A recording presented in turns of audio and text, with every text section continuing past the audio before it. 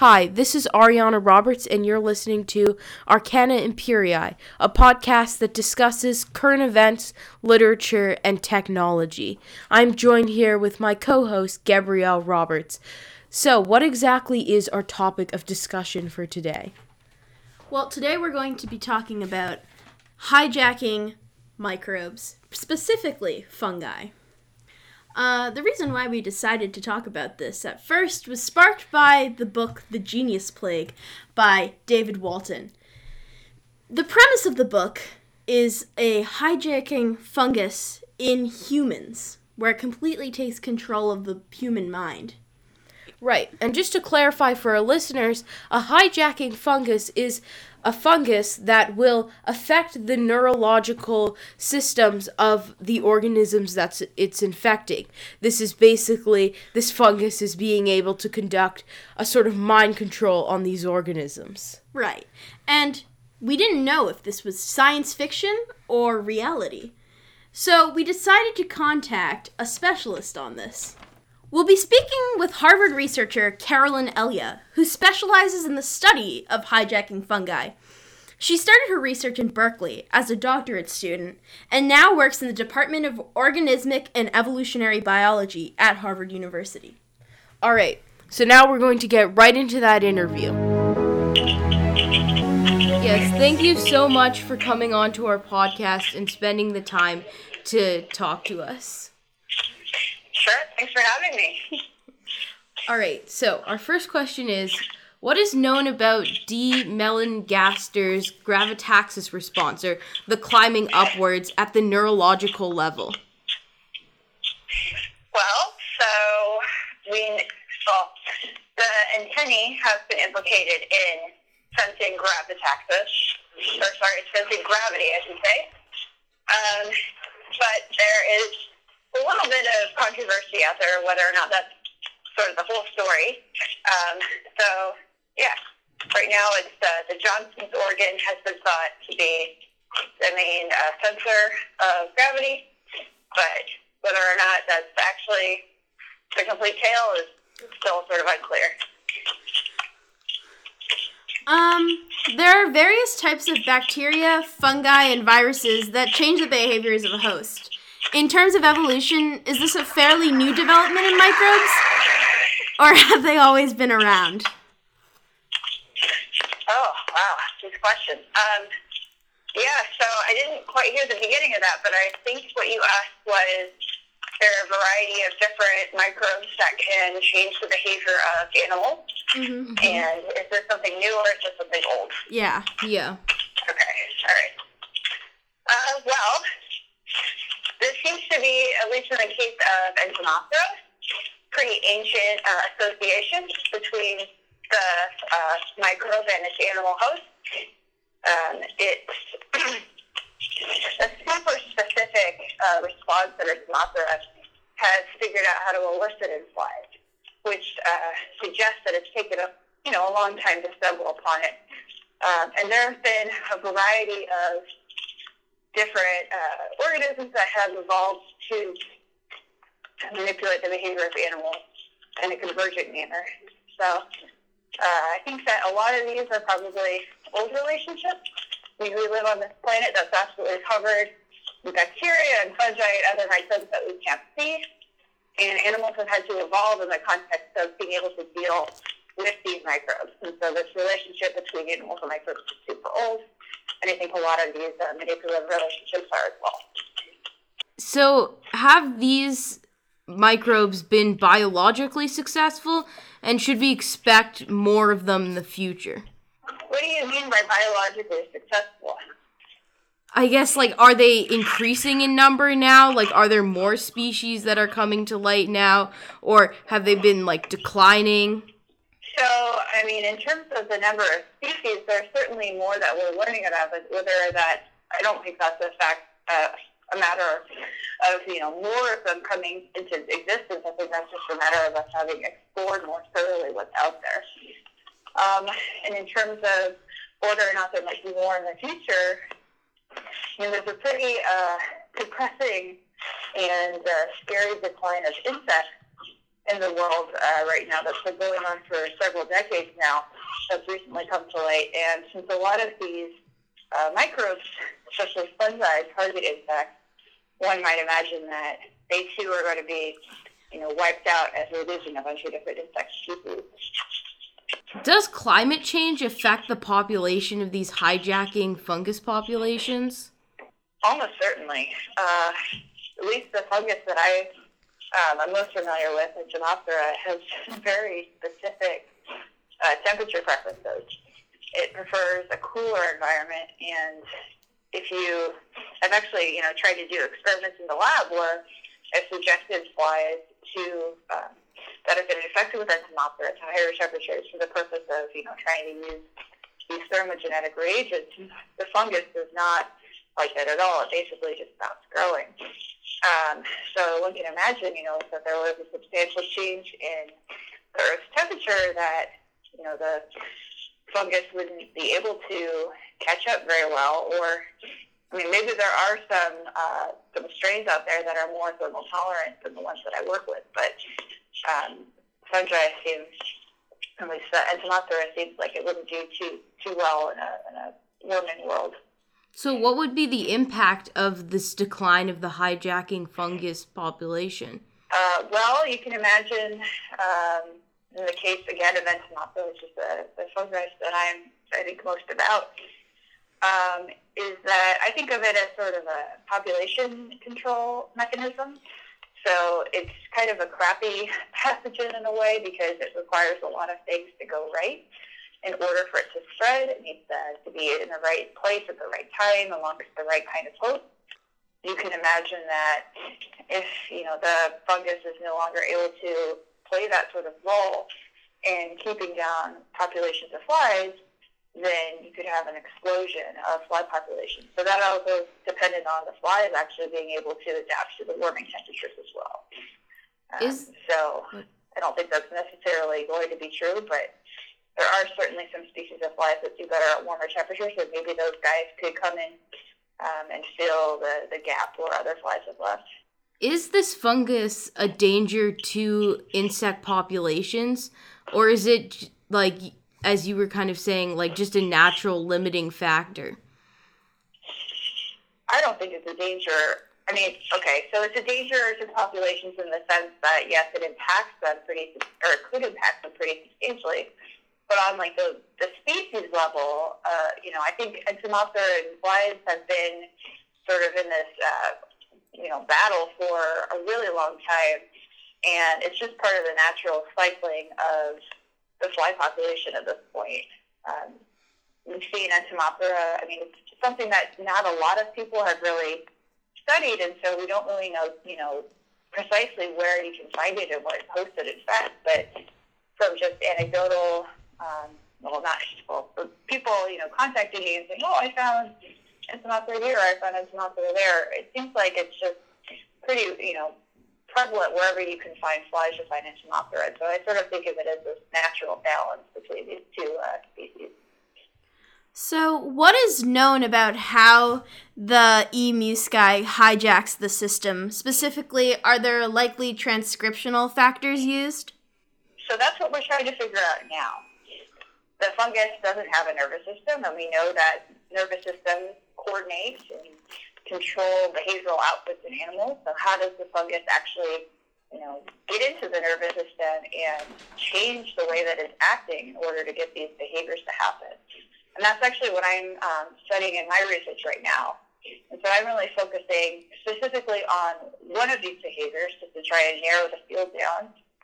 There's a variety of things that happen at the end of the fly's life, right? It climbs up, and then it sticks out its proboscis, and it puts its wings up. And I'm really interested in understanding how the fly is being told to go up. How is that particular behavior being caused by the fungus? And right now, we don't know, but we have some ideas. So you asked about gravitaxis at the beginning of the podcast, and that was sort of the first hypothesis I had going in, was that, okay, flies have this innate preference to move against gravity, and maybe the fungus is somehow figuring out how to tap into that and make the flies go up even though they're in a situation when they normally wouldn't want to go up. And so that's sort of a hypothesis that I'm following up on and just trying to see where I'm running a screen right now to try and identify different components in the fly that are required in order for the behavior to happen, and so I'm sort of just following whatever those results they me right now. So how much is really known about behavior-altering microbes? Is this like a new field, or has this been researched for a long time? Like mechanistically, we don't know too much, I guess, about behavior manipulating microbes as a whole. There's a lot of really cool examples out there, and we know sort of phenomenologically, what the manipulations will look like. But we, in most cases, have a very poor understanding of how these manipulations are actually, being executed. There are a few examples where we do understand the mechanism in a little bit more detail. So, for example, there's a baculovirus that infects caterpillars, and it causes them to do this climbing up behavior.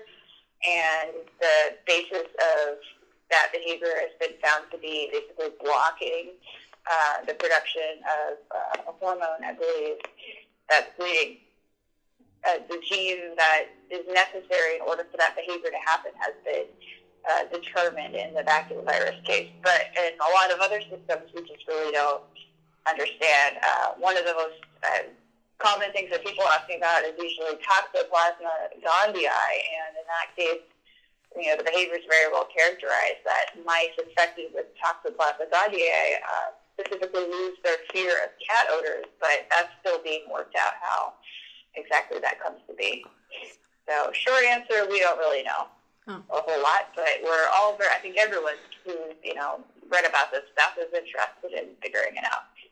So what influenced you to study fungal pathogens? Generally, I was interested in this question of how do microbes change the behavior of animals, which are, just on a completely different size scale and have much more, specialized tissues and nervous systems, which are things that are not found in these single-celled organisms. And came at this as a graduate student, initially starting to look at the gut microbiota as a potential way to study behavior manipulation of microbes in a lab-tractable organism. So we're studying the gut microbes in fruit flies. And fruit flies have this amazing toolkit where you can basically turn on and off genes at will, and you can manipulate specific cell types in very precise ways. And so it seemed like a really appealing system. And sort of while I was working on that project, I was doing an experiment that necessitated I collect some wild fruit flies. And so to collect wild, quote-unquote, fruit flies, I went to my backyard in Berkeley, California, and I went to collect fruit flies there. And while I was doing this experiment, I noticed that some of the flies that I was collecting were dying from this fungal infection, and I had actually heard about this through a lab mate. I knew that this fungus caused a really robust change in behavior, and that's sort of exactly what I was looking for in order to try and, have a system that I could use to dissect the molecular underpinnings of behavior manipulation. And so when I saw this, I decided that was what I was going to work on, and I brought it into the lab, and that's where I'm now. So, what makes the fungi that hijack fruit flies so unique from other types of brain-modifying fungi? I don't know if they are unique. So I guess one of the things that strikes me most about fungi that infect other insects is that a lot of these fungi make their hosts climb up high. And presumably that's to get what will soon be a dead animal, high up so that it can sprinkle spores down and hit a wider area where a potential host might be lurking. And so, I think the commonality there is actually more exciting than the differences between these different pathogens. And I'm really curious to see if there is sort of a common mechanism, some really deeply conserved element of insect nervous circuitry that is basically being manipulated by all of these different kinds of fungal pathogens. So, there was a fictional book called The Genius Plague by David Walton. about a fungi that alters human nervous systems. Is there currently any fungi that affect larger organisms, or do they just impact small organisms like insects? We could certainly be infected by fungal pathogens, but I have yet to hear of one that actually, causes gross behavior manipulations in the style of, Enzymoptera or Ophiocordyceps or something of that nature. Fungi don't do particularly well against warmer climates. Yeah. And also a lot of the small insects or the small animals that we're talking about are largely insects, and insects lack the adaptive branch of the immune system. And so that means that if they see, a pathogen, unlike us, they don't necessarily store a memory of that insult so that they can later recognize it and defend more efficiently against it next time. And so insects have are less good at battling particular pathogens. And also insects rely on the environment to provide the energy that ultimately dictates what their body temperature is.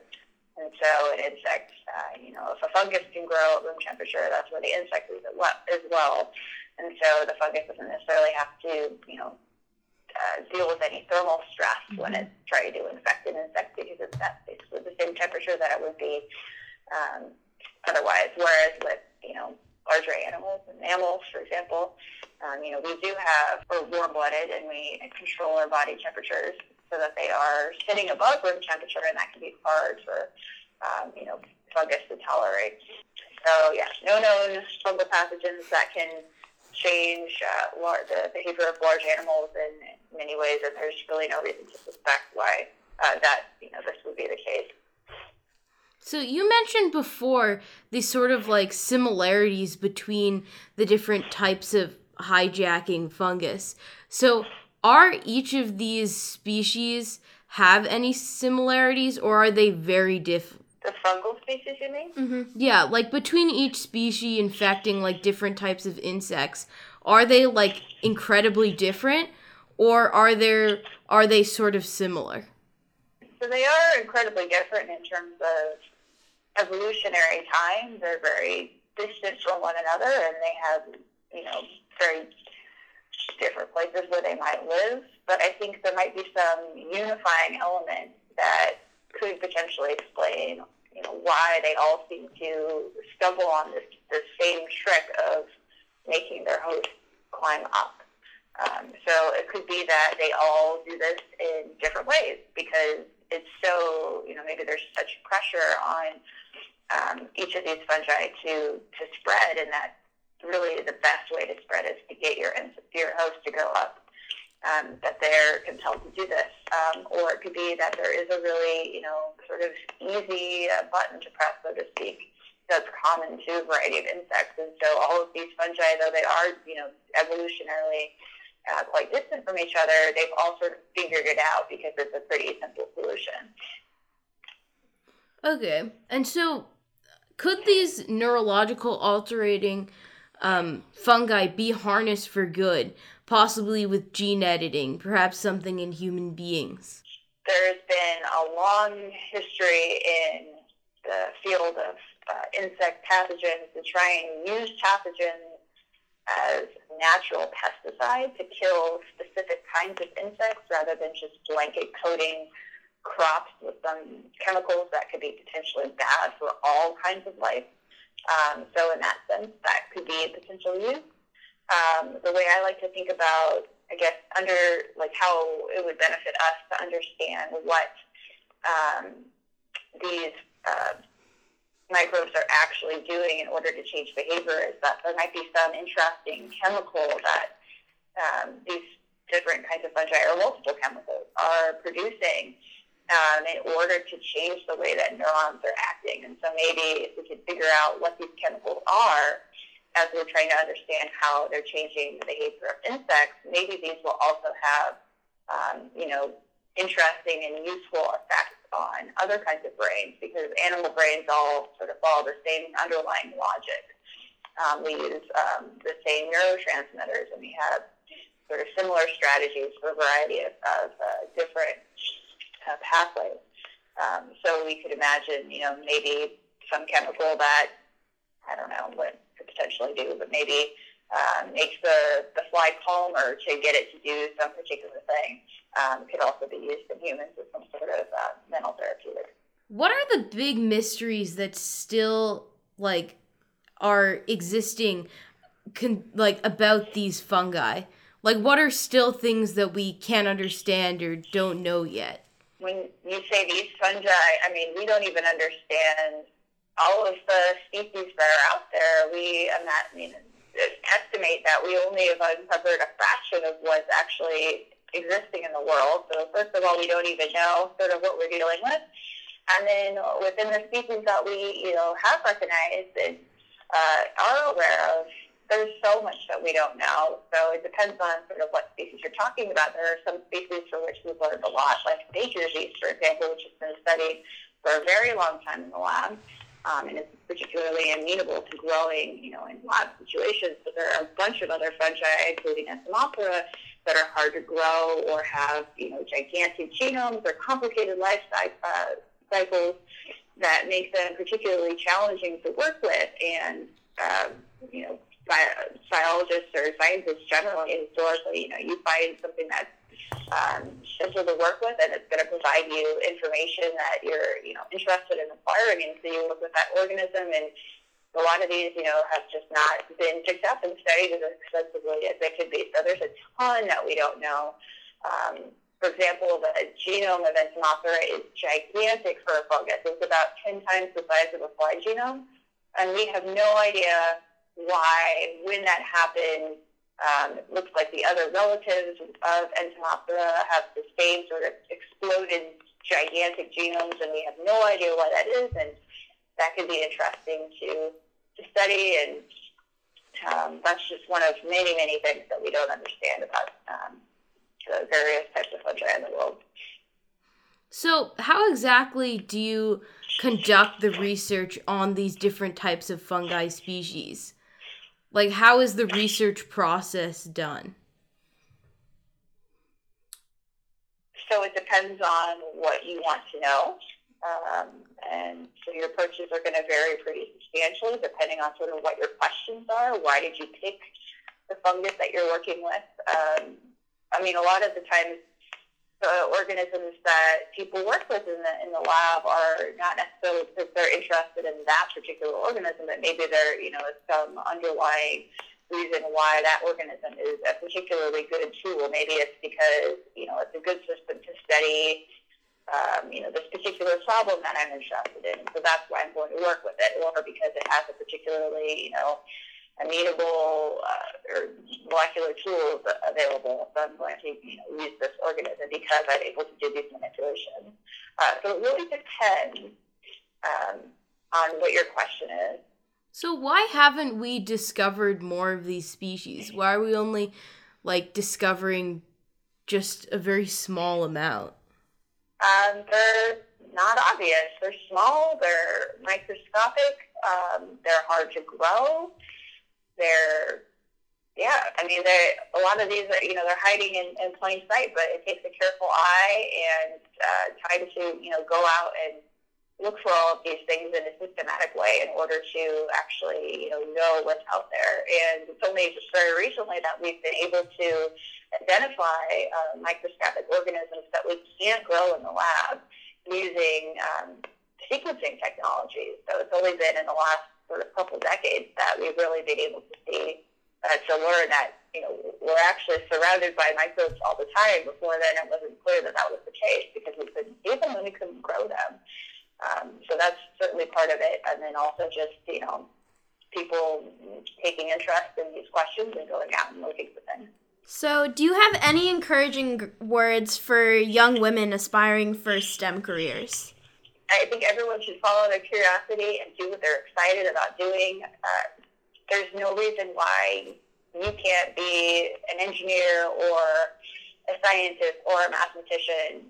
Anyone can step into these shoes and fill this role. When I was younger, I sort of had this idea, and maybe this is something that a lot of people think, that a scientist, for example, is a very specific kind of person that has a very specific set of skills, and that, I didn't feel like I had those innately, that wasn't something that I could do. But I now, having gone through school, seeing that, really anyone can do anything they want to do. It's just a matter of putting in the time and the effort, and, having a good support system, having people that, encourage you and believe in you, and you can do whatever you want to do.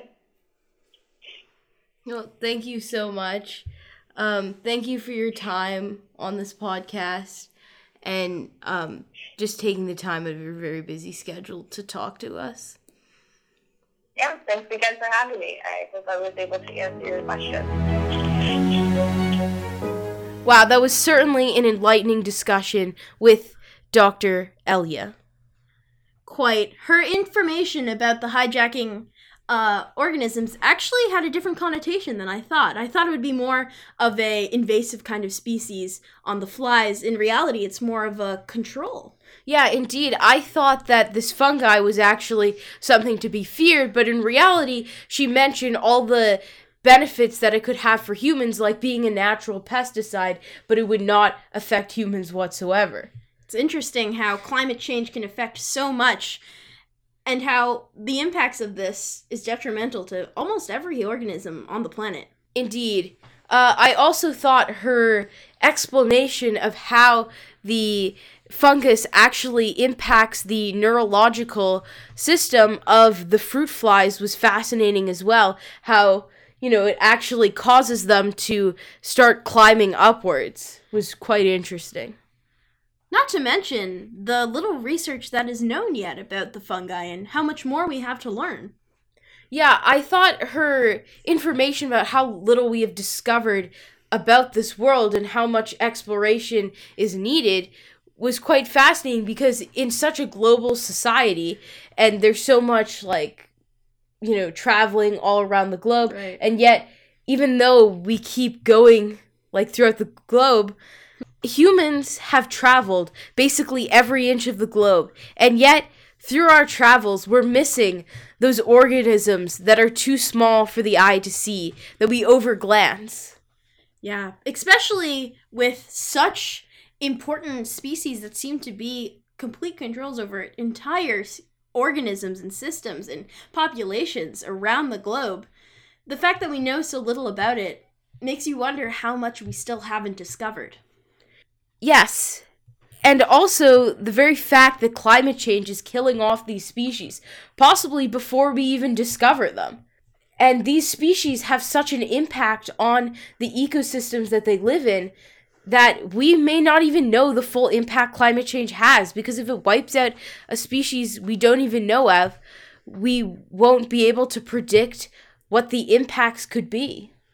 Who knew such a strange topic of hijacking fungi could bring up so many points about where the world can go and what we can learn in the future? Right. And it also questions our perception of different organisms. We assumed when we came into this podcast that this fungus was something to be feared or something that was bad, probably because we've always been trained to be afraid of viruses and bacteria and fungi, but actually it has such an important impact on the ecosystem. Right. When we make full circle, that book, The Genius Plague by David Walton, it portrayed this fungus in a terrible light of being a complete, almost alien life form that's taking over the planet, when in reality, these organisms have to coexist in order for the entire society to function. Right. I believe this shows that even the smallest organisms, or what we think